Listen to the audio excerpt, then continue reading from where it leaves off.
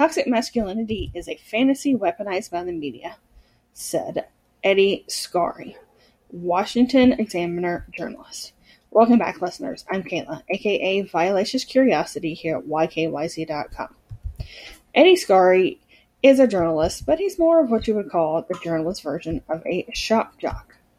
He went on to describe toxic masculinity as an idea that lives in the anxious minds of social justice maniacs and really nowhere else. That it was born of the sick social justice ideology infecting every part of American culture, helps reinforce the spread of victimhood. He classifies victims and even writes articles and books about privileged victims.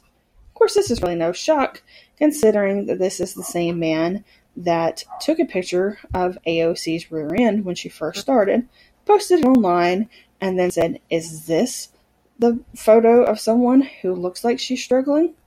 He also supported Denise McAllister of The Federalist after she tweeted a rather homophobic tweet at a freelance journalist, Yashar Ali, and was promptly fired. So what do you think? Is toxic masculinity just made up, or is it real? And is Eddie Scarry just a bully?